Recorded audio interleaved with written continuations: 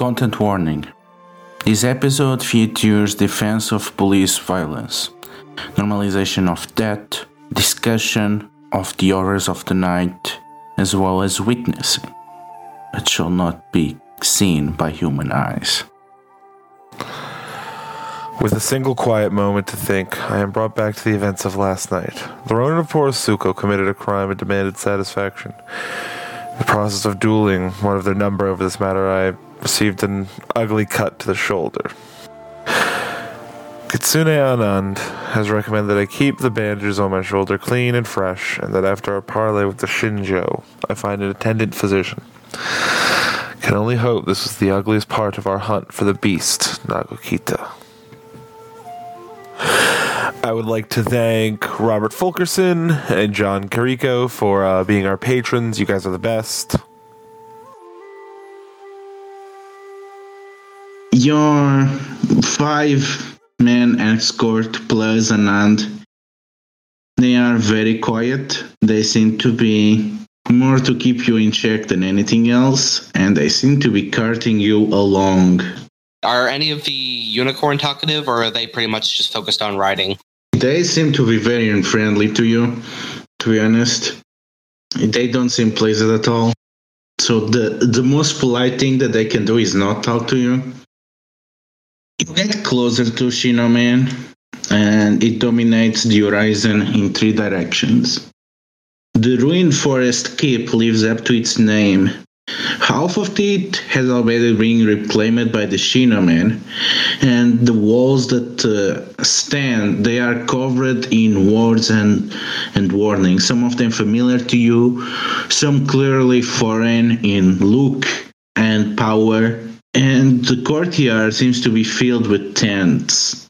The central keep and the barracks, they have been critically repaired. There seems to be work still going on over the roof, and above the crumbling rocks stand the banners and regalia of the unicorn, proudly presented alongside the Ronin heraldry that you have seen quite a few times around Hirosaka and Split Rock Village, the heraldry of the Guards Rot Band. Your escort dismount and lead you to a small guest house. You can get ready to see the Lich. As we dismount and get ready, Aiko will softly ask, Minoru-san, do you require extra assistance in speaking, or are you present enough? I am more than present enough to have these sorts of conversations, Aiko-san. Very well. And the guest house, as if waiting to take you to the main house, you see an old samurai balancing against a cane, taking a good look at you, and approaching the group. Oh, you must be the Emerald Magistrate, Bayushi Minoru. I am Bayushi Minoru. You seem to have me at a disadvantage. You are? My name is Parisu. I am kind of a sensei here, even if my days have been long gone fighting. I am pretty intertwined with our little group. Now, I have heard about you. I heard how you managed to win over the Asuki to your side. Quite an impressive feat, but not as impressive as getting the secluded Hiramori to come out of hiding. I barely remember what they even look like. Now, Emerald Magistrate is a good sensei and chancellor and advisor. I will be very interested to see how you intend to woo my liege with your words. Well, I am honored and surprised to hear that our exploits have traveled this far, this fast. The true secret to negotiation is to simply treat people as though they are your equals, to talk to them frankly and honestly, and that is what I specialize in, despite rumors to the contrary of my clan. He laughs as if you had said the most amusing thing, and he starts to walks slowly away, leaning on his cane, as if inviting you to follow him. Be a good boy, young man, and remind me later, ask you a follow-up about how that strategy went with my leech.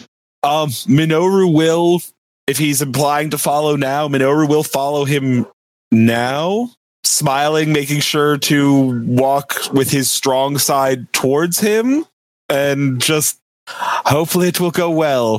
Poro Susama. You enter the main hall.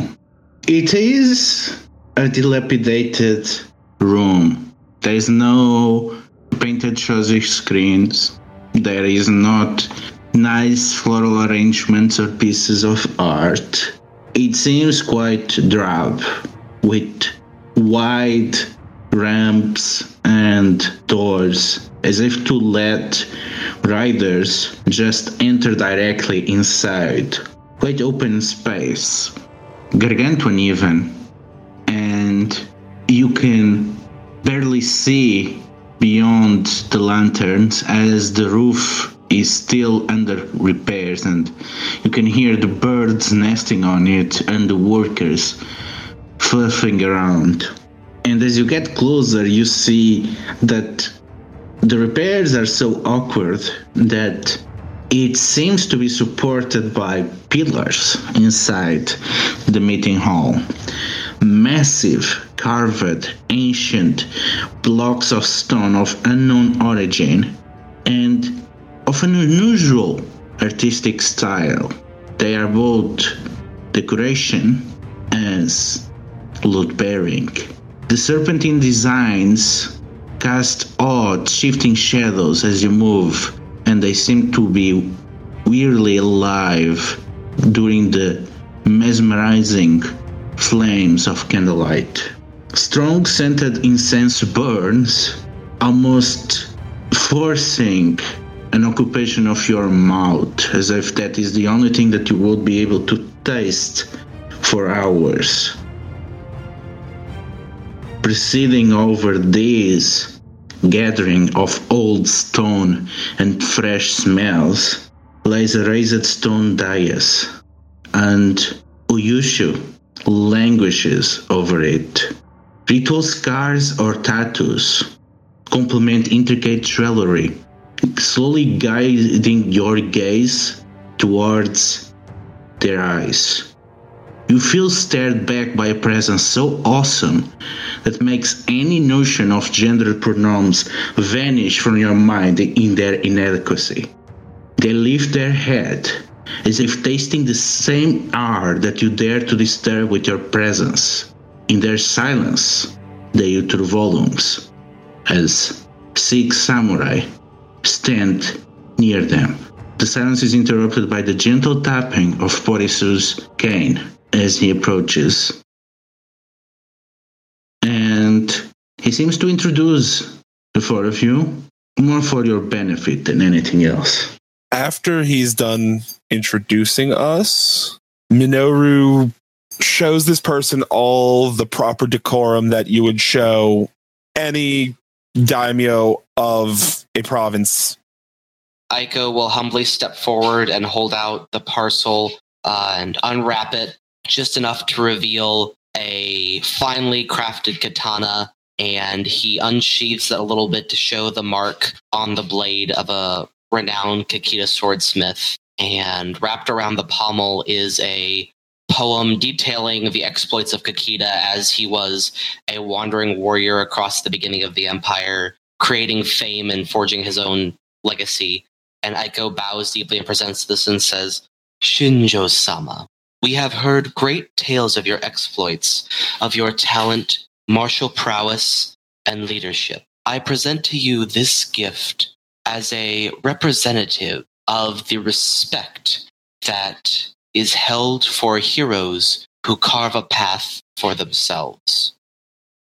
One of the attendants, samurai, grabs the sword and climbs to the dais and presents it to them. They languish lazily as if circling around the sword They seem to lean on it, and they narrow their eyes, look back at you, Aiko, and you feel the weight of something impossible old when you meet their gaze, and you are barely talked back to reality when Boriso speaks. My liege is very grateful by your gift. They appreciate the value and the recognition that such unique blade implies. Aiko will bow and politely back away to stand back behind Minoru at his left, never turning around so that his back isn't shown to the Shinjo.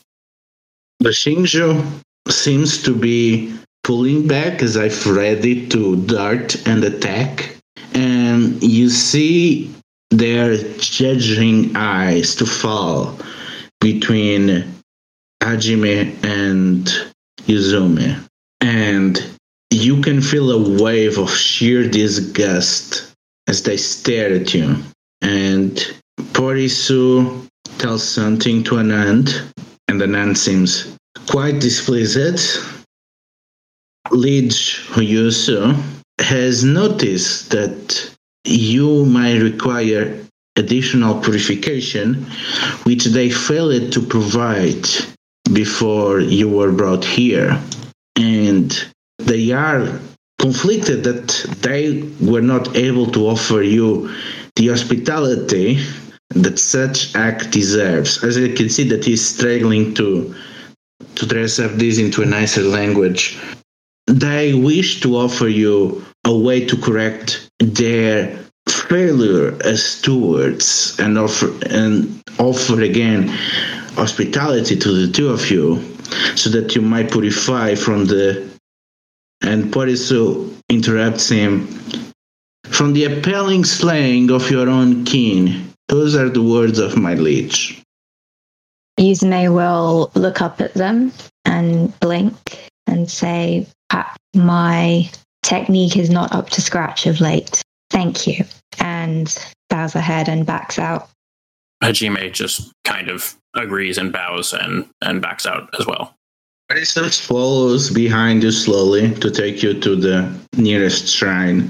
And Yuzu seems to relax. And once again they languish on their dais, as if they expect you, Minoru, to tell them what this visit is all about. Minoru, without missing a beat, as soon as he sees them languish and make it clear that Minoru is going to be carrying this, Honorable Shinjo-sama, we have been sent here to hunt down Nagokita and his band of murderers. We departed Hirosaka as soon as we had the message, traveled here late last night. We encountered one of his men, a Sugimoto, impersonating the abbot at the Shrine to the Fortune of Ronin. They were storing loot in a sacred temple and were meaning to exchange it for yet more weapons. We defeated them, and I traveled here as swiftly as possible. We now know where Nagokita is hiding, and I would be very much honored and pleased if some of your garrison would accompany us to help bring him to Imperial justice. They stare at one of the other Ronin attendants as if having a lot of questions.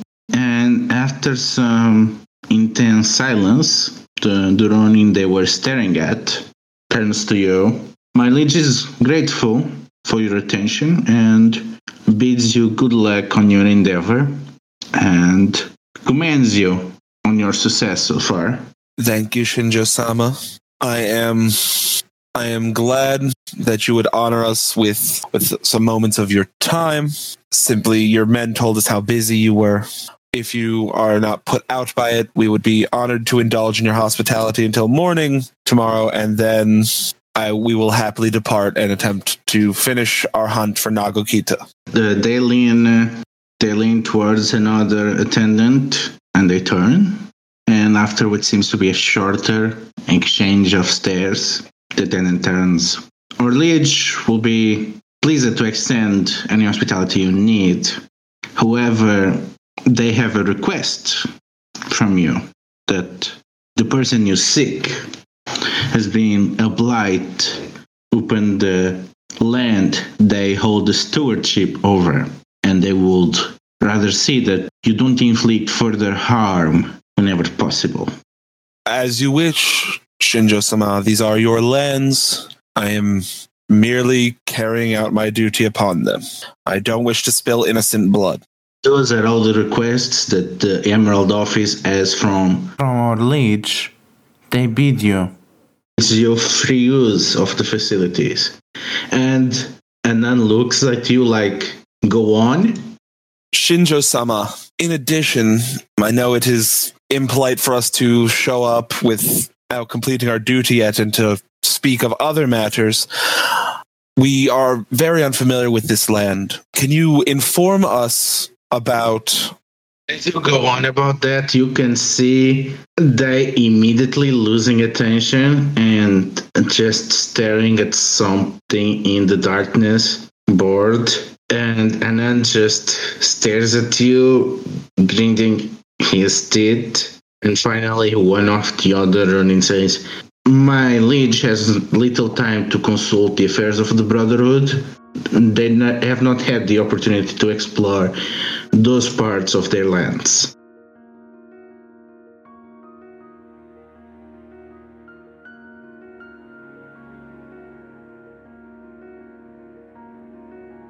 So you are escorted out of the hall, and you are taken to a shrine.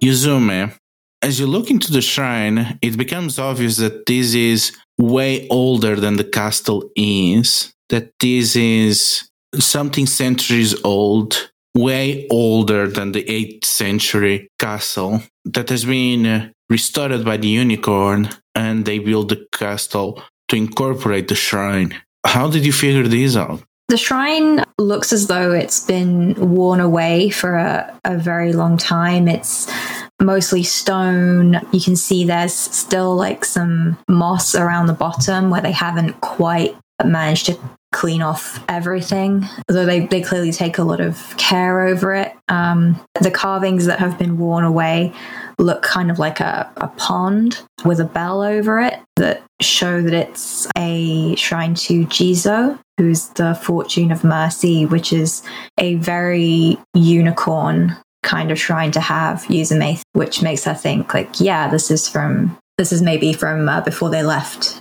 to go to the Burning Sands. A very old shrine. And it is just a small number of attendants and staff.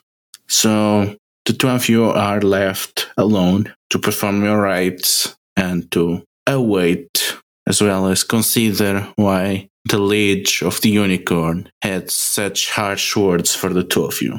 Hajime is very much following Yuzume's lead here. He, I think, is fairly well versed in a lot of like spiritual practice, having grown up as an Asahina, but he is still fairly unfamiliar with what would be kind of the right way to go about things the way that a Shugenja would know. So he is definitely following Yuzume's lead. But I think there comes a point where they are just being very silent and kind of respectful, just kind of a point where they're just sort of resting. And he knows, or at least he thinks he knows, why he was so firmly and out of hand dismissed, because he still feels just, I think every time he closes his eyes, he sees blood dripping off of his own sword from before. And after a moment, this silence kind of breaks as he says very quietly, Yuzume, have you ever taken a life before?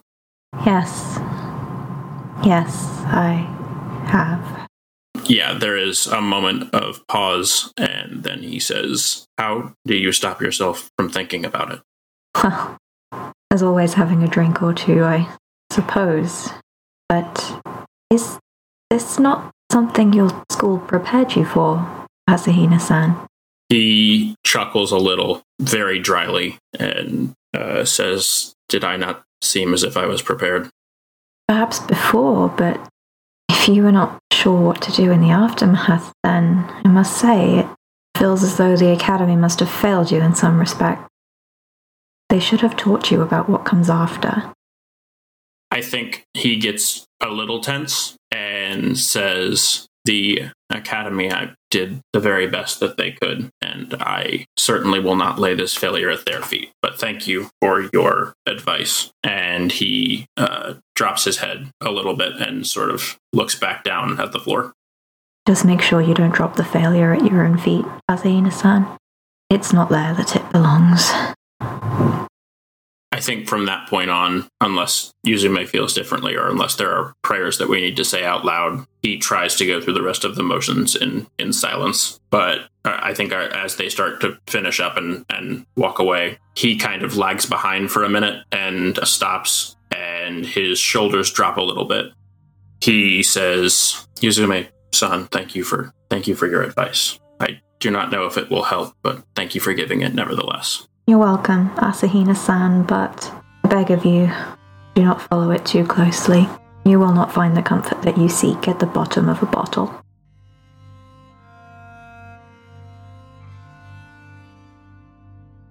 After Yuzume leads Hajime out of the hall, Aiko, you are given the time to touch base with Kitsune Amnand and Minoru before you resume your conversation with the liege of the unicorn that controls these lands.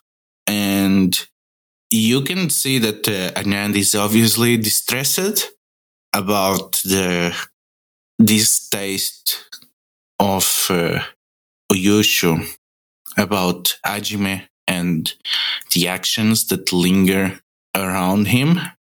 They seem a bit distracted about how this can play out in the negotiations. Aiko will lean in a little bit to kind of create an atmosphere of intimacy or closeness and softly offer, I apologize on behalf of my companion. He is young and naive and often can take actions without fully considering their repercussions. I do hope that you and I can speak to one another now and find some way for this to be a benefit of both parties that we represent. Toji-sama, this is why I was afraid of the events last night. I know that this kind of repercussion will happen. I'm afraid that we might have riled Oyusu. You should be careful when addressing them. We don't know from which position you will be arguing. However, if the unicorn are to succeed on this region, if they are to actually prosper here, the things that we talked before, well, they need to be accomplished. Otherwise, there are other clans that would see them gone. I agree. The unicorn position here is earned through valor and noble deeds, but it needs to be solidified. And I believe from what I have seen that your liege and the actions of the unicorn here can lead to prosperity and success in this time. I am willing to offer the full acknowledgement of the efforts of the unicorn here on behalf of Lady Doji Hotaru herself, in light of the noble deeds and continued valor in protecting these lands. I would not want to see such actions cast aside for lack of recognition in the high courts of Rokugan. Anand is going to say something, but there is movement shaking the paper screen, and you can see one of the members of the Gwarzrat turning around to summon you back into the hall. Aiko gives Anand a little nod and then follows the summons. You return to the Cyclopean hall as sun rays break through the crumbling rooftop, and once again you make to the stone dais from which a languishing Oyushu stands guard, and they stare at you with their indescribable gaze as they await for you to say your piece. Aiko takes a moment to breathe in deeply, survey the room around him, and then looks up at the unicorn leader on the dais and says, Great leader of the unicorn and liege of these lands, I apologize for the impropriety that has transgressed in your court, and I come forward now seeking betterment, solutions for this insult. I am aware that you have secured these lands and taken great action in order to safeguard the people within, that there will not be further transgressions. And I would like to speak on behalf of Lady Doji Hotaru in the acknowledgement and praise of your actions, as they are ones of valor and compassion. And Yushu lazily turns to Porisu, and Porisu leans on his cane and coughs, and awkwardly he says, "My liege asks why Doji Ataru has others speak for her in such matters, and they wonder if that is going to be how business is going to proceed, if there will be a close relationship with Crane."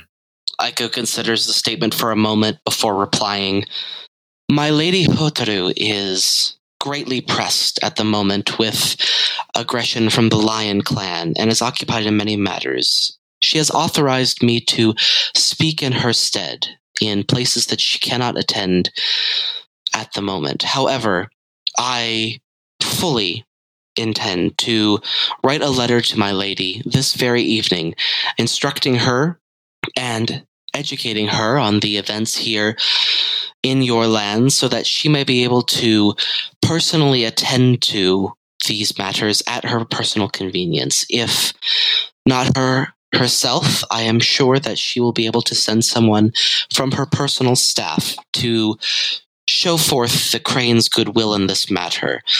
I am merely a humble servant seeking to be my lady's eyes and ears." Ayushu seems to be a bit bored as their eyes go across between the massive shadows cast by the serpentine pillars. And Anand nods at you, signaling for you to proceed. In my short time here, I have noticed that you have a great richness of land, able and open to be explored. You have talented craftsmen, artisans, and skilled laborers that are a quality unto themselves.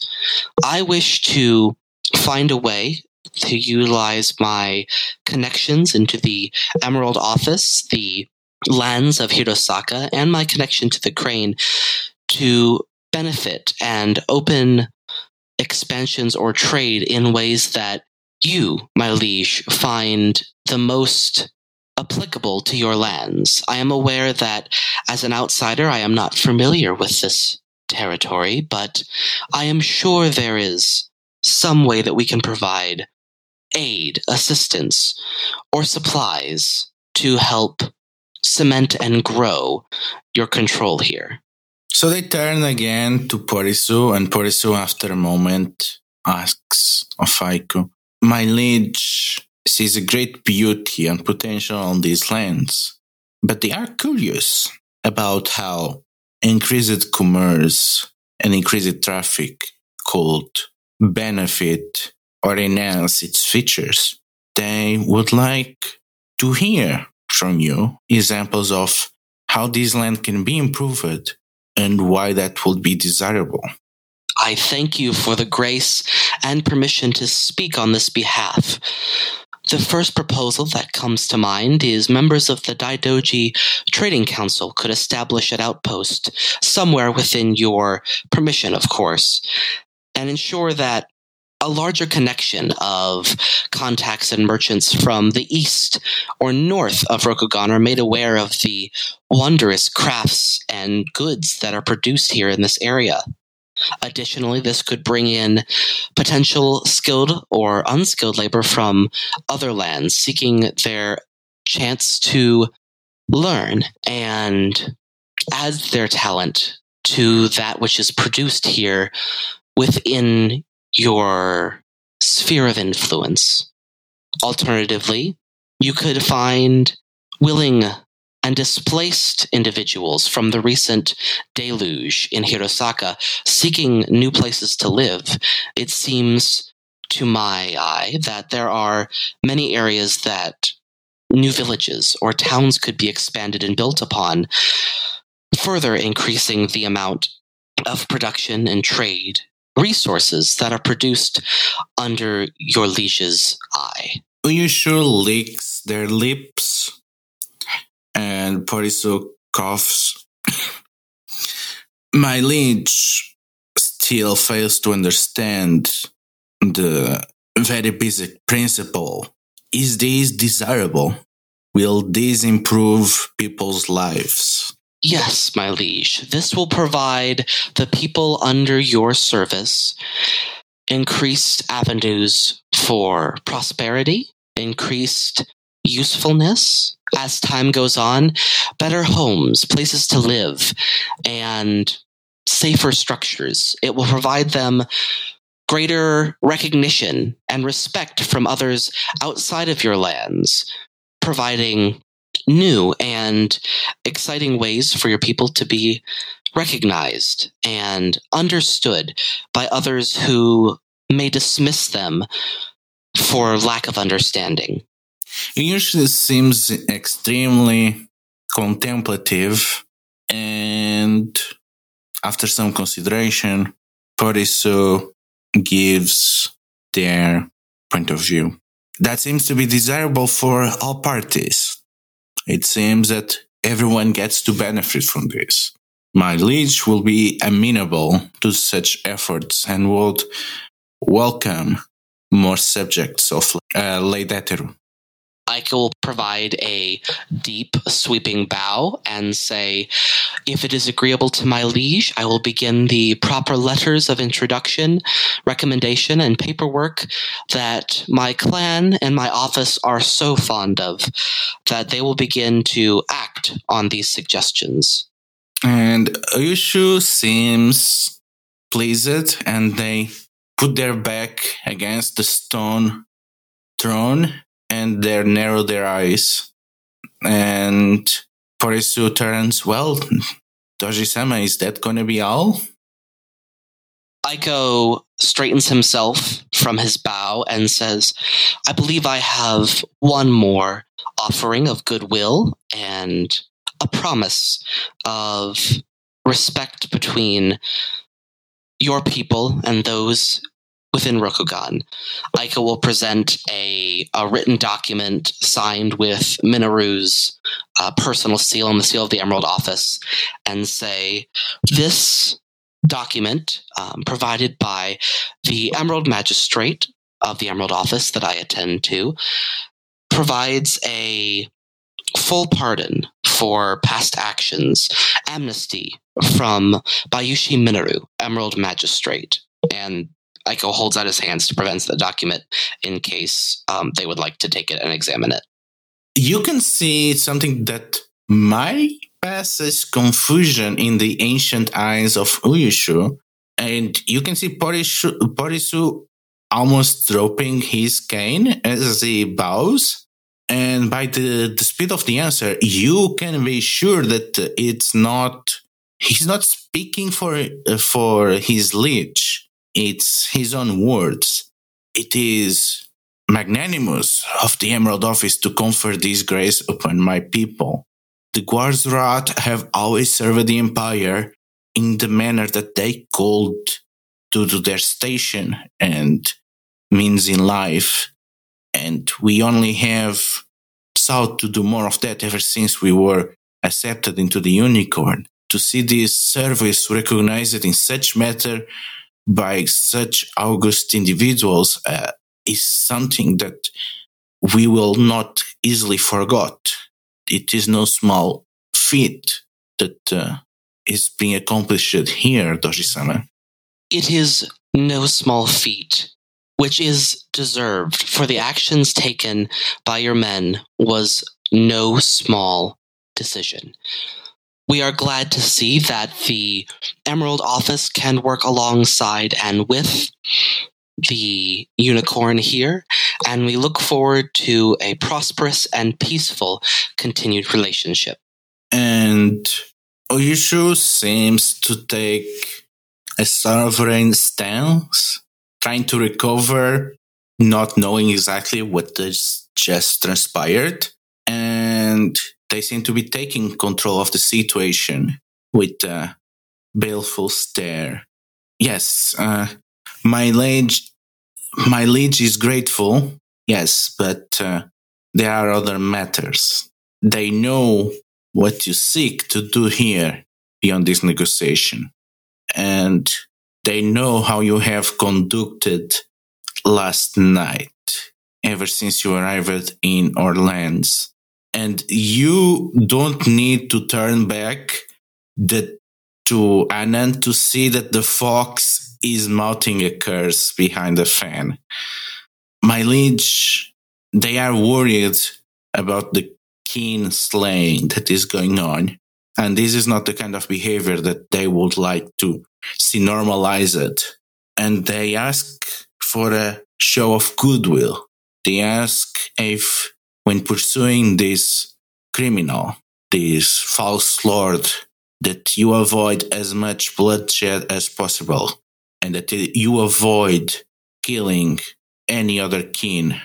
Aiko considers the enormity of the request and then draws himself up to full height and says, "You have my word as a samurai, as an advisor to the Emerald Office, and as an established servant of Lady Hataru, that the actions we take under Emerald Magistrate Bayushi Minoru will be done with the least kinslaying at all possible, given the situation's demands.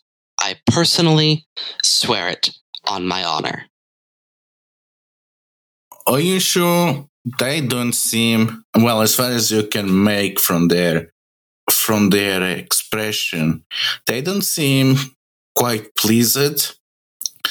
And you can see their nostrils flaring before calming down, as they seem to accept that the reality of the situation, that it's not really something that you have much control over. And they seem amenable for this compromise. And they give you a curt nod, and Porisu continues. My liege is amenable to this. They will give you their blessing, and they bid you good luck on your endeavor. And they hope that however this matter is resolved, the outcome is the best possible for all parties. Aiko gives a final respectful bow and says, "I am blessed with your time and consideration, my liege, and I will do my utmost to ensure everything here is carried out to our agreement and that future relations can continue to be built upon for the peaceful profit of both sides." And then Aiko will respectfully exit the courtroom. Yeah, as you leave, you pass in front of Anand, and he folds his fan and taps it twice against his wrist, as if asking, "Wait, that's it? That's everything? Really? Just some fake promises of Crane settlements and support from Lady Hataru and an amnesty?" They are very expressive tappings of the wrist. Aiko keeps his chin held high and notices the clear signal, but doesn't give any response at this moment because he doesn't want to like mess up the proper leaving of the room in front of Oyushu. Yeah, speaking of Oyushu, you are like 2/3 away from the dais across the enormous hall. And the path separating the two of you is covered in the shadows of the strange columns, but you still feel their eyes on your back, a burning presence. How does Aiko feel being under the scrutiny of this overwhelming liege? Aiko has had the eyes of great and influential individuals on him ever since he was little, from the time that Doji Satsume hand-selected him for his personal training, to his times in court, to the travels throughout the empire. But in all those years of having great personalities of power and prestige watching his movements, he's never felt that spine-tingling chill that goes down his back like he has under Oyusha's gaze. And as you are outside of the hall, you hear a familiar tapping of a cane against the floor, and you see the curved figure of Poresu that somehow was here faster than you were, chuckling, "Well, young noble, that went better than we could expect. I meant it. I'll not forget what you did for us." Aiko gives a friendly bow to Poresu and says, "In all my travels across the empire, in all my training, I believe it has become clear that I am unfamiliar with the attitudes and desires of your liege. I am glad that our first meeting has worked out to the benefit of both, and I do hope that as I grow in familiarity with these lands and the people within, I am able to continue these beneficial talks between us." I don't expect you to understand, but when you are a person of the waves, you have to do things that you are not proud of. Harmful things. We started the Guarzrat and we founded Porisuku so that we could do something to repay for that harm. We never expected to ever fulfill this never-ending debt, but this imperial pardon, well, it is the closest that we can get from an acknowledgement from the universe that our path to redemption is really making some good in the world. And I'm glad that I was able to see that before I die. Aiko smiles fondly and says, "Though you are men of the waves, cast out on your journeys and trials, you still hold compassion and honor in your hearts. And speaking honestly, there are a great many samurai from long-standing heritages that could learn things about true character if they spent time with you all. I thank you for your audience and your time, Poresu-san, and I wish you a blessed day." Poresu nods and makes his way back to the hall.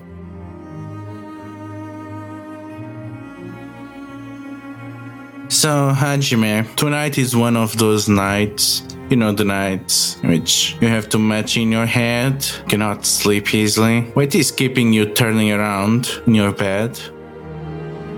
The level at which that whole scene escalated so quickly, and then Hajime has never actually killed another person, and the training very clearly took over, but he is still extremely shaken by that. So when we see him, we're seeing him, instead of laying down in his bed, I don't think he's even trying to fall asleep anymore. He has his back against a wall. He is holding a cup of tea, which has long since gone cold, and it's kind of just sitting in his hand, and he's sort of staring out the open window, kind of 1,000-yard stare, like middle distance, not really paying attention. He is probably shaking a little, and I don't even think he really registered that this was going to be something that he needed to talk to others about or get anything on his off his chest about it up until he was by himself with his thoughts. Is that when you start to listen to the tapping on the roof? At first you think that it was rain, but there's no rain that sounds like this. It starts like a gentle tapping, and soon it seems to drag, like hands slipping from a rope or the leaning of a leaf against paper. But it seems to be happening too fast, as if there are things growing on the roof, and there is this sense of rising weight as the tap seems closer and closer. Hajime goes to, I think, pick up his sword.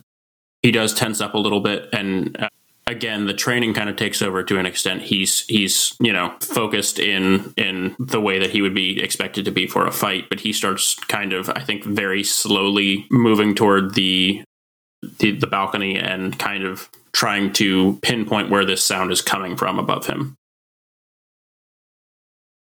As you go into the balcony, it shakes a bit under your weight, and you can see that it's almost in ruins, the stones covered in lichens. There are boards and planks keeping it barely in place, and you are relieved that there is no wind tonight, because you get the feeling that if not for your gentle steps, it will collapse under you, or worse. As you stand there, you can hear the tapping for a moment more, something shining from the rooftops, and a sudden stillness as the tapping stops, and you feel yourself observed. I think very slowly and carefully I try to see what it is that is looking at me, and I'm not outright raising my sword, but I am definitely making sure that I have a good grip on it to swing it if I need to. You hear a giggle that is distorted by the echo of this place, even if there should be no echo, considering how many walls have been crumbled and how open even this part of the castle is. The voice seems to be coming from the stones themselves. Your reputation precedes you, Asahina. I am excited to witness the razor-feathered crane's display firsthand. Is that what you are offering to do? Reaching for your sword? Hajime, I think, is shaking slightly, and he says, Who's there? Show yourself. Come forward. He does so very, very carefully. Still hands on, still not raising it, but definitely, I think, tense. Careful, but not careful enough. There is a crack, and one of the planks supporting it snaps into, and the balcony crumbles underneath Asahina's feet. And as the void welcomes him, Hajime, how do you try to save yourself from falling to your death? I think what happens almost reflexively is the top half of his body just twists, and instead of going two hands on the hilt of his sword, he essentially turns and tries to use it as a hook from some point of stability in the more structurally sound part of the building, basically trying to grab with that, and with the other hand just trying to get a handhold. I think he is utterly panicked. This is a purely instinctive response. There isn't a lot of thought in it. Your reliance on your instincts saves you, and before you even fully comprehend what is happening, you find yourself dangling over the darkness, slowly but methodically climbing your way back into your room. As you climb, you can hear the giggle again, and you look at the horizon. You can see the line of the Shinomenmori, and you can see the tree lines moving if there was some heavy wind. As the tapping becomes more intense, some trees shaking as if they are massive tails. He begins to back away, I think, towards the door. He has his sword kind of like, I don't think it's up, I don't think it's in front of him, but it's at this point he is essentially, he's got it in a sort of a low stance that if he needs to swing upward, that's what he is planning to do, and his eyes are darting everywhere. He's breathing heavily, he's panicked and wild-eyed, and is trying to look for whatever this thing is. There seems to be no sign, no further reaction. As sudden as they started moving, the trees resume their stillness, and the air grows still as no wind steers. He stands there and I think continues to back up until his back is against the wall. And I think if possible, he tries to get close to the door without sort of breaking that trajectory in this line of sight. And he stands there on guard for a very long time after he stops seeing anything. And at whatever point he is finally sure that there's nothing there, I think he goes back and sits on his bed as he was before, but instead of having the cup of tea in his hand, now it is his sword, and he is staring, and I don't think he sleeps that night. He is awake all night and just waiting to see what happens. The day dawns, and with the light of day, it seems that you are not so sure about what exactly happened last night, and you are so tired that you wonder if that was just your exhaustion playing tricks on you. And how do you center yourself and try to make sense of what happened, if anything happened at all? I think once daylight comes, he breathes a little easier.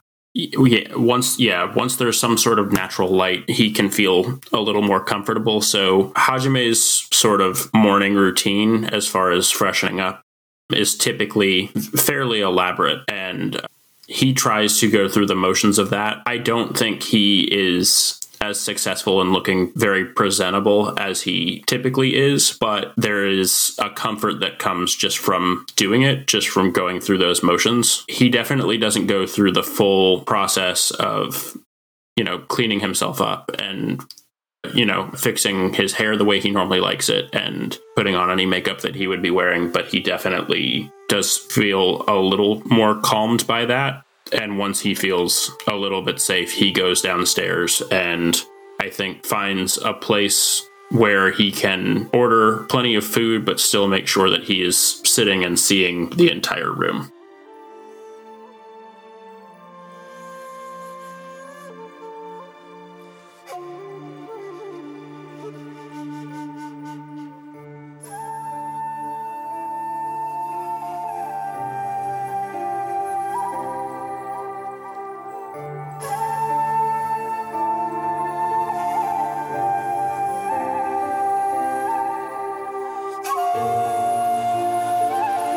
The Emerald Lands, their wonders and horrors were played by Ludo. They can be found at Telethiel on Twitter and Itch.io, as well as at Heroes of the Republic. Bayushi Minoru was played by Brad. He can be found on Discord at BZAJ1648 and at Twitter at BZAJDA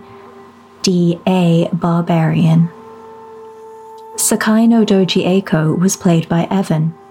He can be found on Facebook as Evan Strite, Discord as PushyMushy1871, and on fellow L5R Actual Play Secondhand Strife. Soshi Izume was played by Charlie. She can be found on Discord as Risalian and on Twitter at BowserJ, where you can find links to her L5R blog. Asahina Hajime was played by Sam.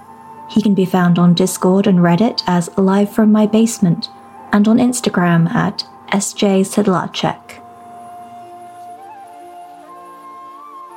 This is a Court Games podcast. You can find out more about them at Court Games Pod on Twitter or at their site, courtgamespod.com. Legend of the Five Rings is the intellectual property of Fantasy Flight Games.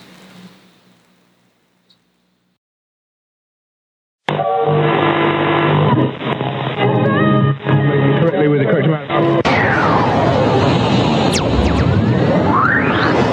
D20 Radio, where gamers roll. www.d20radio.com.